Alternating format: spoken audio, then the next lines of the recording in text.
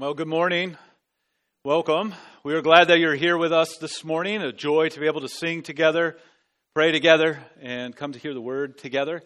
For some of you, you've been here with us from about 9 o'clock this morning, involved in one of our several classes, or serving in our children's ministry, or helping teenagers grapple with the Bible.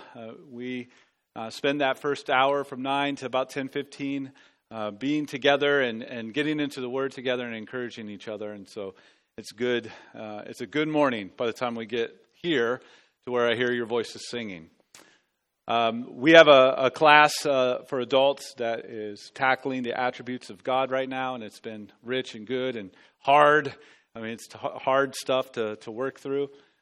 Someone in that class this morning left behind some car keys. And so we're not going to put you on blast, but when you can't leave, find me later this morning, and I will help you leave to get off to lunch. We have room in those classes for more, so we'd love to see you in a future Sunday. All right, if you have a Bible, go ahead and open up that Bible to Ephesians chapter 4. We're going to finish off this chapter and actually clip a little bit of chapter 5, the first couple of verses of chapter 5. So we're going to begin at verse 24. And we're going to read through verse 2 of chapter 5. Our series in Ephesians is walking us through gospel doctrine and gospel culture. In the context of the church, the things that we believe and the way that we live meet together here in this context. And our passage for us this morning is certainly going to speak to how those things meet together and why it is so needed for us in the church. So let's hear the words from Ephesians 4. Chapter 4, starting in verse 25 and going through verse 2 of chapter 5. Therefore, having put away falsehood, let each one of you speak the truth with his neighbor, for we are members one of another. Be angry and do not sin. Do not let the sun go down on your anger, and give no opportunity to the devil. Let the thief no longer steal, but rather let him labor, doing honest work with his own hands, so that he may have something to share with anyone in need. Let no corrupting talk come out of your mouths, but only such as is good for building up, as fits the occasion, that it may give grace to those who hear. And do not grieve the Holy Spirit of God, by whom you were sealed for the day of redemption. Let all bitterness and wrath and anger and clamor and slander be put away from you, along with all malice. Be kind to one another, tender-hearted, forgiving one another as God in Christ forgave you. Therefore, be imitators of God as beloved children, and walk in love as Christ loved us and gave himself up for us, a fragrant offering and sacrifice to God. Let's pray. God, we thank you for your word, and we ask that you would bless this time as we come to it together. And we certainly want this to be profitable for our heads, but also our hearts and our lives. And so would you be with us in the preaching, in the hearing, in the receiving, in the believing of your word, we pray in Christ's name. Amen. I don't expect many people in here to know the name Carlos Boozer, and that's okay. Carlos was a professional basketball player, and 20 years ago, he was on the Cleveland Cavaliers the year they drafted a young, recent high school graduate by the name of LeBron James. Carlos was not a fan of this draft pick, as he felt the Cavaliers were his team. And he gave one of those most incredible, there cannot be a worse take than this kind of moments. Carlos said of this LeBron James, "We have better players than him in his position already on our team." That first year was filled with weird tension and awkwardness and conflict with Carlos, who had a pretty good season thanks in part to this kid who was clearly better than everybody else on the team. And so after that year, Carlos and his agent went working on a new contract with the Cleveland organization. A contract that they wanted to keep him despite his bad culture attitude. So in order to pay Carlos more, the team changed his contract status, which then allowed him to bolt Cleveland for green pastures elsewhere. It was dubious, dishonest, and clearly schemed up by Carlos and his agent to take advantage of the too trusting organization. While everyone recognized how conniving and dishonest Carlos and his agent were, most realized that this was for the best. Now that the bad culture fit was no longer rotting the team that was being built around this young phenom. Culture matters. It can be life-giving or life-draining. It can build up or it can tear down. This is true anywhere. It could be true in a home. It could be true in a work setting. It could be true in an orchestra or on a professional basketball team. And it can be true even in a church. Our passage this morning is picking up Paul's call in Ephesians chapter 4, verse 1 to walk in a manner that is fit to the gospel. He took a slight diversion from this call that he started with in Ephesians 4:1 to focus on the context of the church, where we see gospel doctrine, that what we believe, and gospel culture, that how we live, meet together. Now Paul gets into the gritty with the application of the gospel to our manner of living. Not only is the gospel good news of salvation, but also how that salvation brings about transformation in our day-to-day living. In our passage this morning, we have 13 imperatives. An imperative is a command verb calling for specific actions. There are 13 of them as applications of the gospel to our manner of life. 13 calls to positive pursuits and radical removals. And these imperatives guide us to see how the gospel is indeed to shape our lives together. And that's important. It's important to keep the context in mind. This passage is written with the context of the church. It describes the kind of culture that is to mark the church. It shows how we are to go about learning to walk together. And as we walk through this passage, we'll find 3 groupings of these imperatives. And each grouping will be capped with a summarizing reason for them. So we'll just use those summarizing reasons as our main points of focus this morning. All under the umbrella of us learning how we can go about walking together. So first up, we are learning to walk together so as to leave no room for the devil. One of the things that Paul emphasizes here is that our learning to walk together is to be done so that we don't leave room for the devil. Let's look again at verses 25 through 27. Therefore, having put away falsehood, let each one of you speak the truth with his neighbor, for we are members of one another. Be angry and do not sin. Do not let the sun go down on your anger, and give no opportunity to the devil. In each of these groupings, we're going to find positive pursuits and radical removals. These are actions that are to be consistent with the gospel. Remember, as we've been saying, we're not just simply saved from something, but we are also saved to something. And Paul is walking through this life that we are learning to walk together. This is what we are saved to. And so we are to, for one instance, put away falsehood, that is, throw off old deceitful ways and embrace these new ones. First up we find here is that we would be people learning to walk together in speaking truth. In speaking truth to one another. Instead of deceitful ways, we are now called to speak truth. And this speaking truth is essentially that we are in each other's lives in such a way that we're able to give gospel direction to one another for the good of each other. That our speaking truth with one another is essentially us saying, here's how we go Christward together. Here's the direction. Here's what it looks like to go down that direction, that we're in each other's lives enough to be able to say those kinds of things to one another, for one another, and with one another. We keep holding that out to each other, that Christ is indeed worth it, and we speak the truth of that. Rather than trying to gain, we are eager to give each other good Christ-word direction. We also see that we are not to go about sinning in our anger.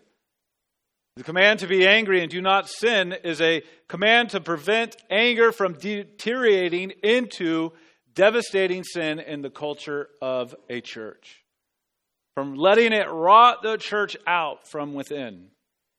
It's actually a quote from a psalm. Apostle Paul is bringing in language from Psalm 4 and applying it to the context of the church. Psalm 4, verses 4 and 5 says this: "Be angry and do not sin. Ponder in your own hearts on your beds and be silent. Offer right sacrifices and put your trust in the Lord." That's incredibly instructive for our hearts. It's incredibly instructive for how to deal with the things that may flood our hearts, things like anger. First, we know that the psalm is written by David, and David was being wrongly accused. David was being misspoken of. David was being gossiped about. David was experiencing the kinds of things that would be very hard to not get angry over.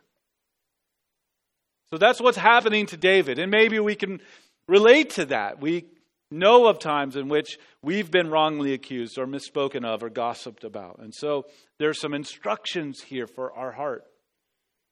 Secondly, we see that David gives a biblical template for handling anger, even righteous anger, anger that's not in the wrong per se. And he says the best way to prevent anger from slipping into sin is to do these two things: to ponder and be silent. To ponder and be silent. And his pondering is even directive. It's to reflect on the faithfulness, the goodness, and the grace of God. While we may experience a variety of things in our lives, especially as we experience those things together, there might be things that come along that provoke us to anger. And as we see here from Psalm 4, and we see how Paul uses it in Ephesians 4, that we are to ponder. And dealing with that anger, to reflect, to set our heads, our hearts on the faithfulness and the goodness and the grace of our Lord, and to reflect on that. Secondly, we're to be silent, which is short form to say that we are to trust God and trust that God will care for it in His good time. Anger is a certainly volatile emotion that we feel that brings about volatile reactions. And many times, anger leads to regret. We regret the ways in which we handled it. We regret the ways in which it controlled us. We regret the things that we've said. We regret the things that we've done. Anger can grip and bring destruction in its wake. So much so that Paul gives us a sunset limit to this anger. Don't let the sun go down. Now that's culturally important to understand in Paul's day. The sun was a major determiner of really anything and everything. Business, trade, law were all cared for within the hours of daylight. In fact, it was very common to not let conflict go beyond one day because it would just get harder to resolve. So practically in Paul's day, the sun really was a barometer for dealing with these things. And so it should be for us. That we would ponder and be silent, but not allow things to linger on. Why? Why is our speech important? Why is anger and understanding it and pondering and being silent important? Because reason number one that we find here is that we are learning to walk together in order to not leave room for the devil to do his work, exploiting these areas in the life of a church. This reason says, don't give the devil a chance to exert his influence by distracting a church or discouraging a church or dissuading a church from continuing to go Christward as a church. The devil wants to undermine and exploit our weaknesses so as to upend our witness. That we would cease to be making much of the grace of God because we've turned in on each other. That we treat each other deceptively, or we let our anger get out of control. And it brings wreckage into a church. A church at odds with each other in these ways is a church exactly where the devil wants it to be. Now, keep in mind, already in our letter, and then also understanding it in the scope of all of Scripture, there's something bigger going on than just what happens on the week in and week out kinds of things in the life of Trinity Baptist Church here in Nashua, New Hampshire. There's something bigger going on. The church is showing off God's grace to things seen and unseen. Church is part of a bigger story, a bigger thing that's happening. A few weeks back when we were in Ephesians 3, we came across this verse in Ephesians 3:10. So that through the church, the manifold wisdom of God might now be made known to the rulers and authorities in the heavenly places. That God is showing off the nature and character of His grace through our redeemed and rescued lives that are being built up together and strengthened in Christ, and our life as the church is reflecting God's grace, not just in our immediate community of Nashua and the southern end of New Hampshire, but cosmically, if you will, to things seen and unseen. And as a result, it brings us into the crosshairs of all sorts of oppositions that we'll see in a few weeks from now when we're in Ephesians chapter 6. Ephesians 6, verse 12 says this: For we do not wrestle against flesh and blood, but against the rulers, against the authorities, against the cosmic powers over this present darkness, against the spiritual forces of evil in the heavenly places. There is something bigger going on in the witness of a church. And Paul's instruction is that we would learn to walk together so as to not give the devil a foothold to exert his influence. Should up the level of importance it is to mind how we talk with each other and care for each other. To mind the things that we do as we share life together and we bump into each other.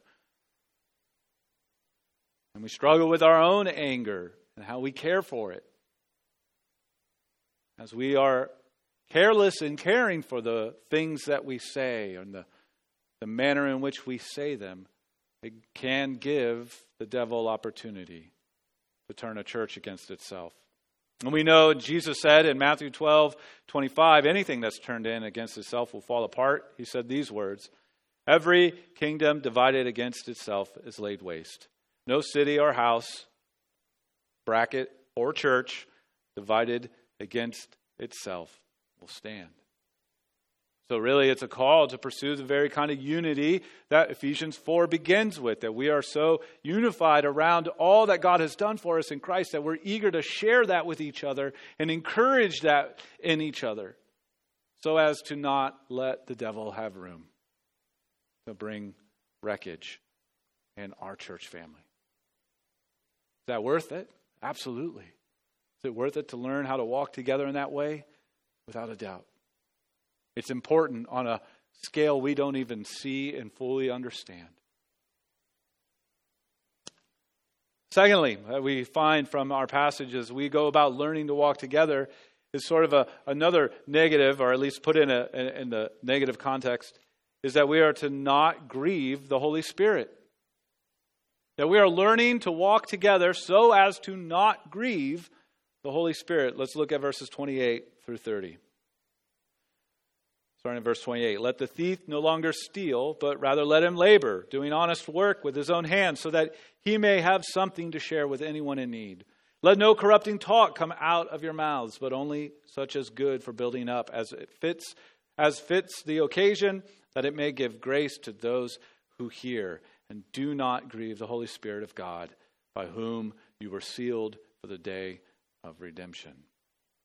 Once again, we find a list of positive pursuits and radical removals to mark our learning to walk together. And in that, we find an embracing of a whole new value system. We are jettisoning an old value system, which we considered last week when we looked at old versus new. We're to keep jettisoning that. We're to keep putting that off as we are putting on new. And here Paul continues that thought. We are embracing new values as we set aside values that have been shaped by the world in which we live in. It was true in Paul's day, and it is true in our day. In Paul's day, he had to emphasize that we are to no longer steal. And so for some in the Ephesus region, theft was something ingrained with their former way of living. And his instructions around that really are, we can see that it's the fact that he had to instruct them on that tells us how difficult it is to break away from that which we once knew so intimately and so thoroughly in our old way. That it's difficult to break away from it. Difficult to break away from the norms of a society, of a culture in which we've been rescued from. You and I, we can definitely relate to the challenge of breaking away from the norms of a culture. I mean, just take the very nature and character of what it is that we're called to in the church, this very community. Are we sharing our lives with each other? And are in each other's lives enough that we're going to bump into each other or we're going to speak truth and love to one another? Enough to care for one another, to even have hard conversations? We avoid all that in our culture. Or think about the context of what Paul's saying. Don't steal anymore. Well, maybe that's more relevant to us than we realize. Yeah, maybe you're not going into the local convenience store and coming out with a lot of bubble gum like you did when maybe you were little, but maybe stealing does show up in different ways. I mean, norms in our culture when it comes to work, it's pretty acceptable to have a bad attitude about work. It's pretty acceptable to have gossip-filled actions at work. Or maybe we find ourselves struggling with a lazy, apathetic sort of approach to our standard of work.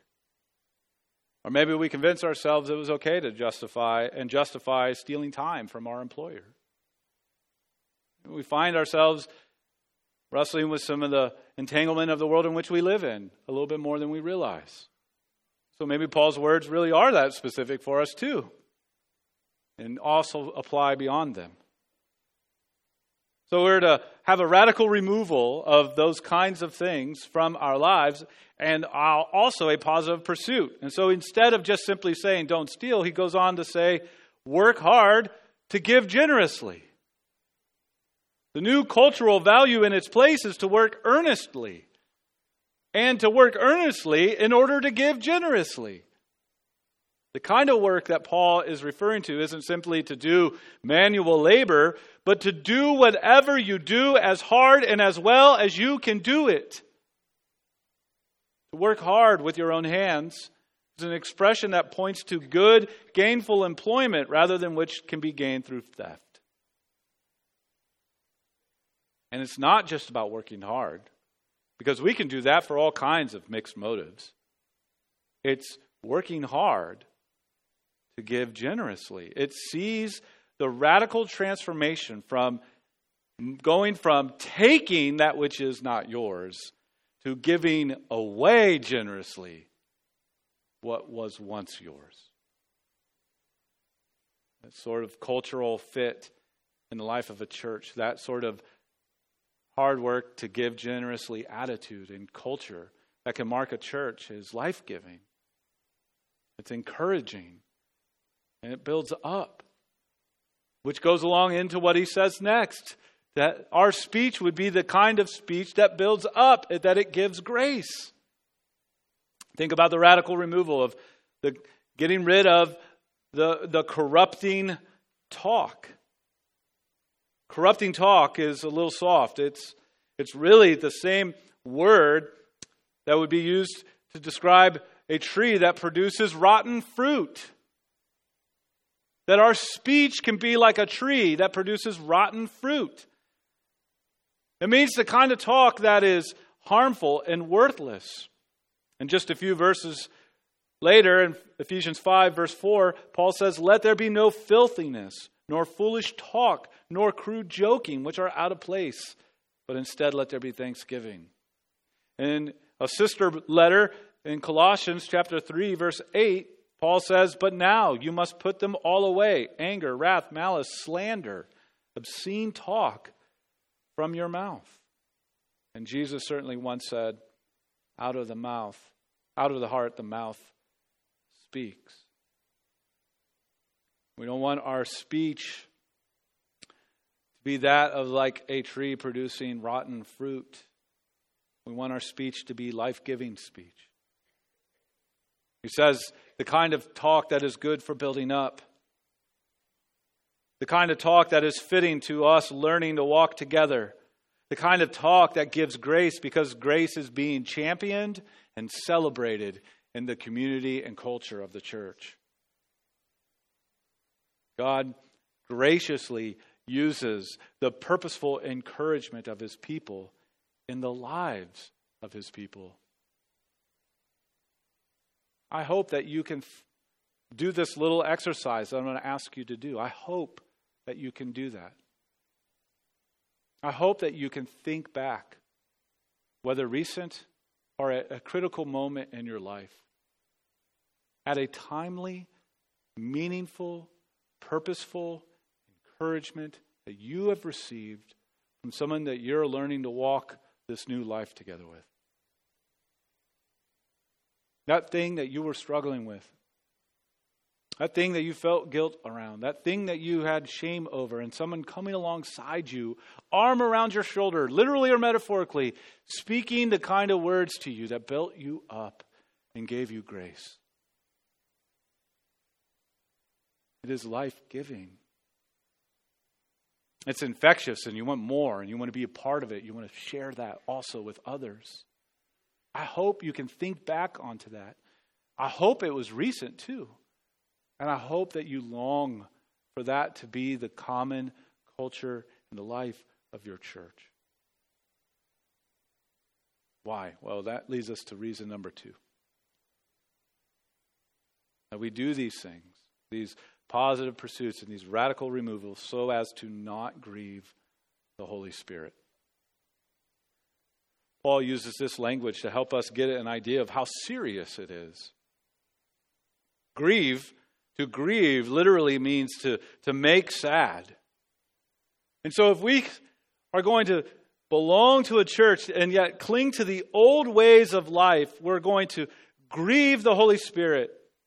Stealing and corrupting speech are cultural values shaping our lives rather than these new values. It grieves the Spirit who brings life and is making us more like Jesus. This very warning that Paul gives is actually a long-standing one. He's pulling in from Isaiah chapter 63, verse 10. It's a very interesting moment in the Old Testament. Isaiah 63, verse 10 says this, "But they rebelled and grieved His Holy Spirit. Therefore He turned to be their enemy and Himself fought against them." Sobering words. The prophet is referring back to the moment of the Exodus in the Old Testament, earlier days, in which the people of God were rescued out of Egypt. But in the wilderness, they turned against God. They rejected Him. They doubted Him. They rebelled against Him. And the Bible is saying it grieved the Holy Spirit. It set them up against God rather than enjoying the presence and the power of God at work in them. And Isaiah 63 is using the Exodus story as a warning to the exile story in that part of the history of the Old Testament. The people of God are now on the other side of this whole land. So the Exodus people were trying to get to the land, and that generation didn't make it because they rebelled against God. And now Isaiah is speaking to a people of God who have lost the land because they have rejected God. And he's saying, don't be like them. And now Paul is bringing them into the New Testament. And he's saying, don't be like all of them. where you turn against God, your values and the way you live them out are so against God that it just wrecks your church. It's a sobering warning. Also shows that our words, the way that we live, matter greatly. Like we began with, a culture can be life-giving or life-draining. And as we reflect upon all that God has provided for us in Christ, we have at our disposal all the things needed for the culture of our church to be life-giving. And it's okay to take the soberness and the seriousness of these warnings and this encouragement to heart. So our first two reasons were heavy ones. They're hard ones. Are we living in a way that is demonstrating that the devil has exerted his influence over the life of our church? Sobering. Are we living in a way that puts us against the work of the Holy Spirit? That's sobering. The third one's a little more positive, but no less sobering. Third reason is that we're learning to walk together so as to love like God. Learning to walk together so as to love like God. Let's pick up in verse 31 and read through chapter 5, verse 2. Let all bitterness and wrath and anger and clamor and slander be put away from you, along with all malice. Be kind to one another, tender-hearted, forgiving one another, as God in Christ forgave you. Therefore, be imitators of God. As beloved children, walk in love, as Christ loved us, gave himself up for us, as a fragrant offering and sacrifice to God. Once again, there's a list of positive pursuits and radical removals. Of the radical removals, we're to put away self-love, self-absorbed love in living. This list that Paul walks through in verse 31 is a brewing storm of unchecked, unfettered, self-absorbed love wrecking a church. Not self-giving love, not selfless love, but rather self-absorbed, self-protective love. Look at this list. Let all of these things be put away. Let all. Another way of saying that is every kind of these things. Bitterness. Word for bitterness here means intense resentment or hate. Wrath, that is outburst of rage. Anger, the stewing, festering, seething kind of hate. Bitterness, again, that is combustible, like combustible fuel, sometimes like bursting and then sometimes slow burning. Clamor, that is shouting in a fight like a brawl. Slander, which literally means blasphemy in relation to God, but in relation to others, it's typically used as a profanity-laced verbal abuse. Malice, which is purposeful wickedness. It almost seems silly that Paul would have to tell a church to not do this. And yet here he is writing this. Let it all be put away. So we can't assume that we're above any of it, that our church is above any of this. He's writing to the Ephesians to put this away. And looking back at the beginning of our chapter, these are the very kinds of things that will attack our unity and bond of peace. So we're to have a radical removal of them. And in their place, we're to put on something new, that we are to put on kindness, which certainly anticipates our third reason, but we are kind because God was first kind to us. It says in verse 32 to be kind to one another.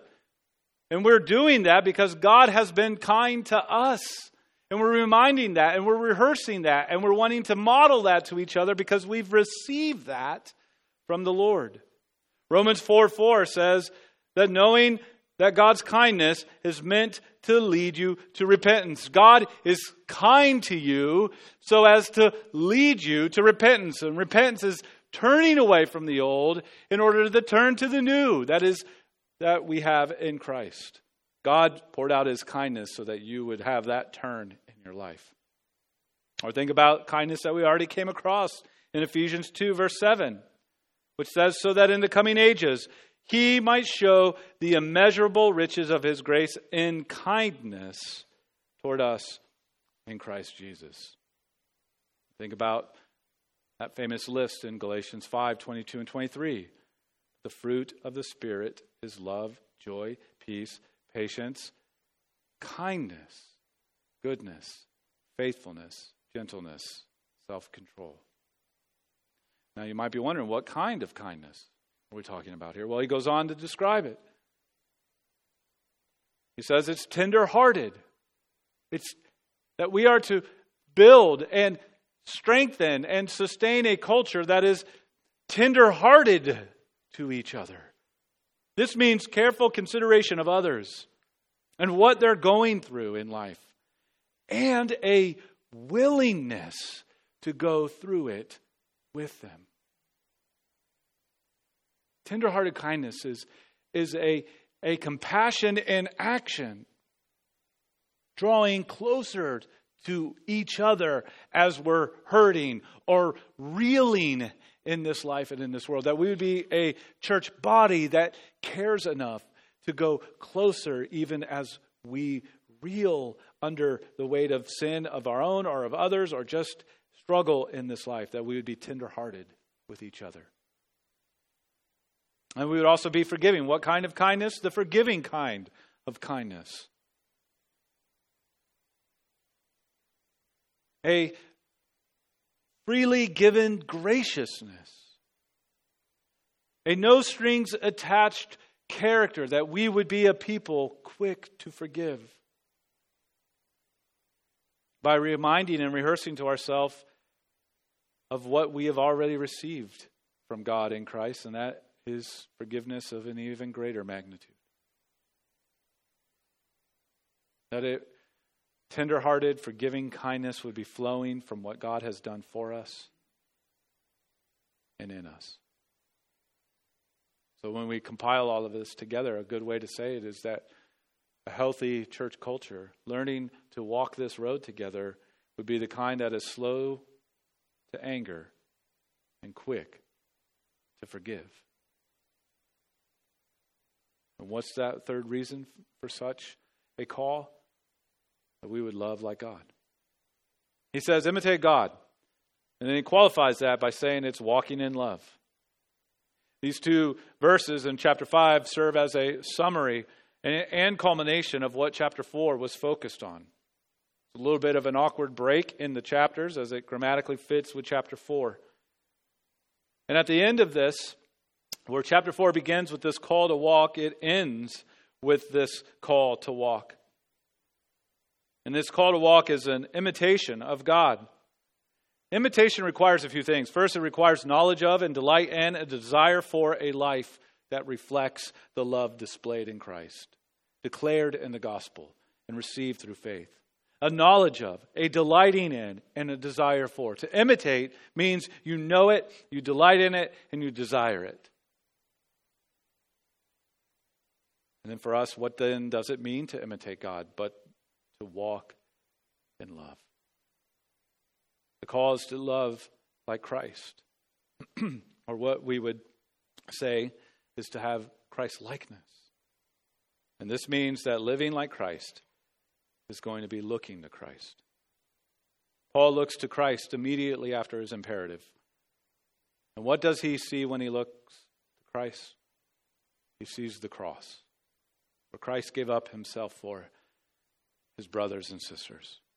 The cross demonstrates the nature of the love by which we are to walk. Sacrificial, willingly setting aside self for the good of others.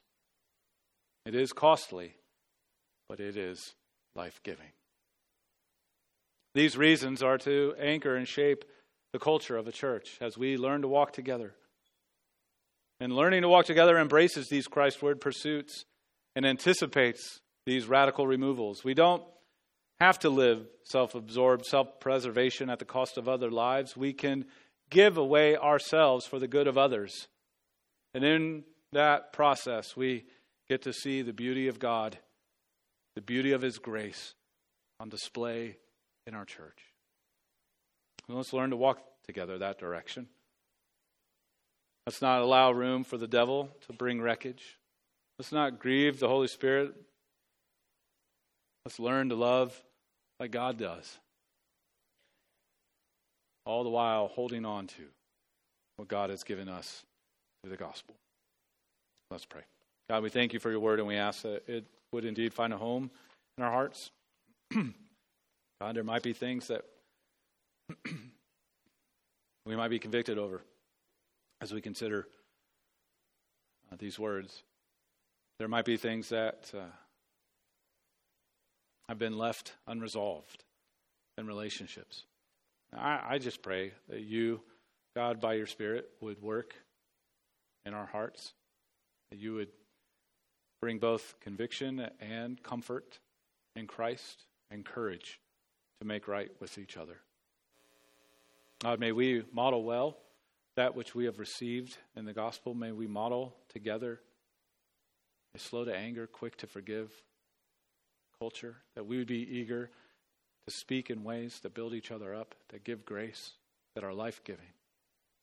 God, that we would do so in such a way that it disarms our hearts, self-preservation and defensiveness, pride, that it welcomes the weary and the bedraggled and the beat down in this world, that helps to see others come to know the overwhelming grace that you have for sinners.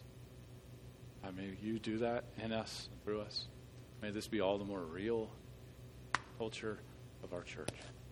We pray in Christ's name. Amen.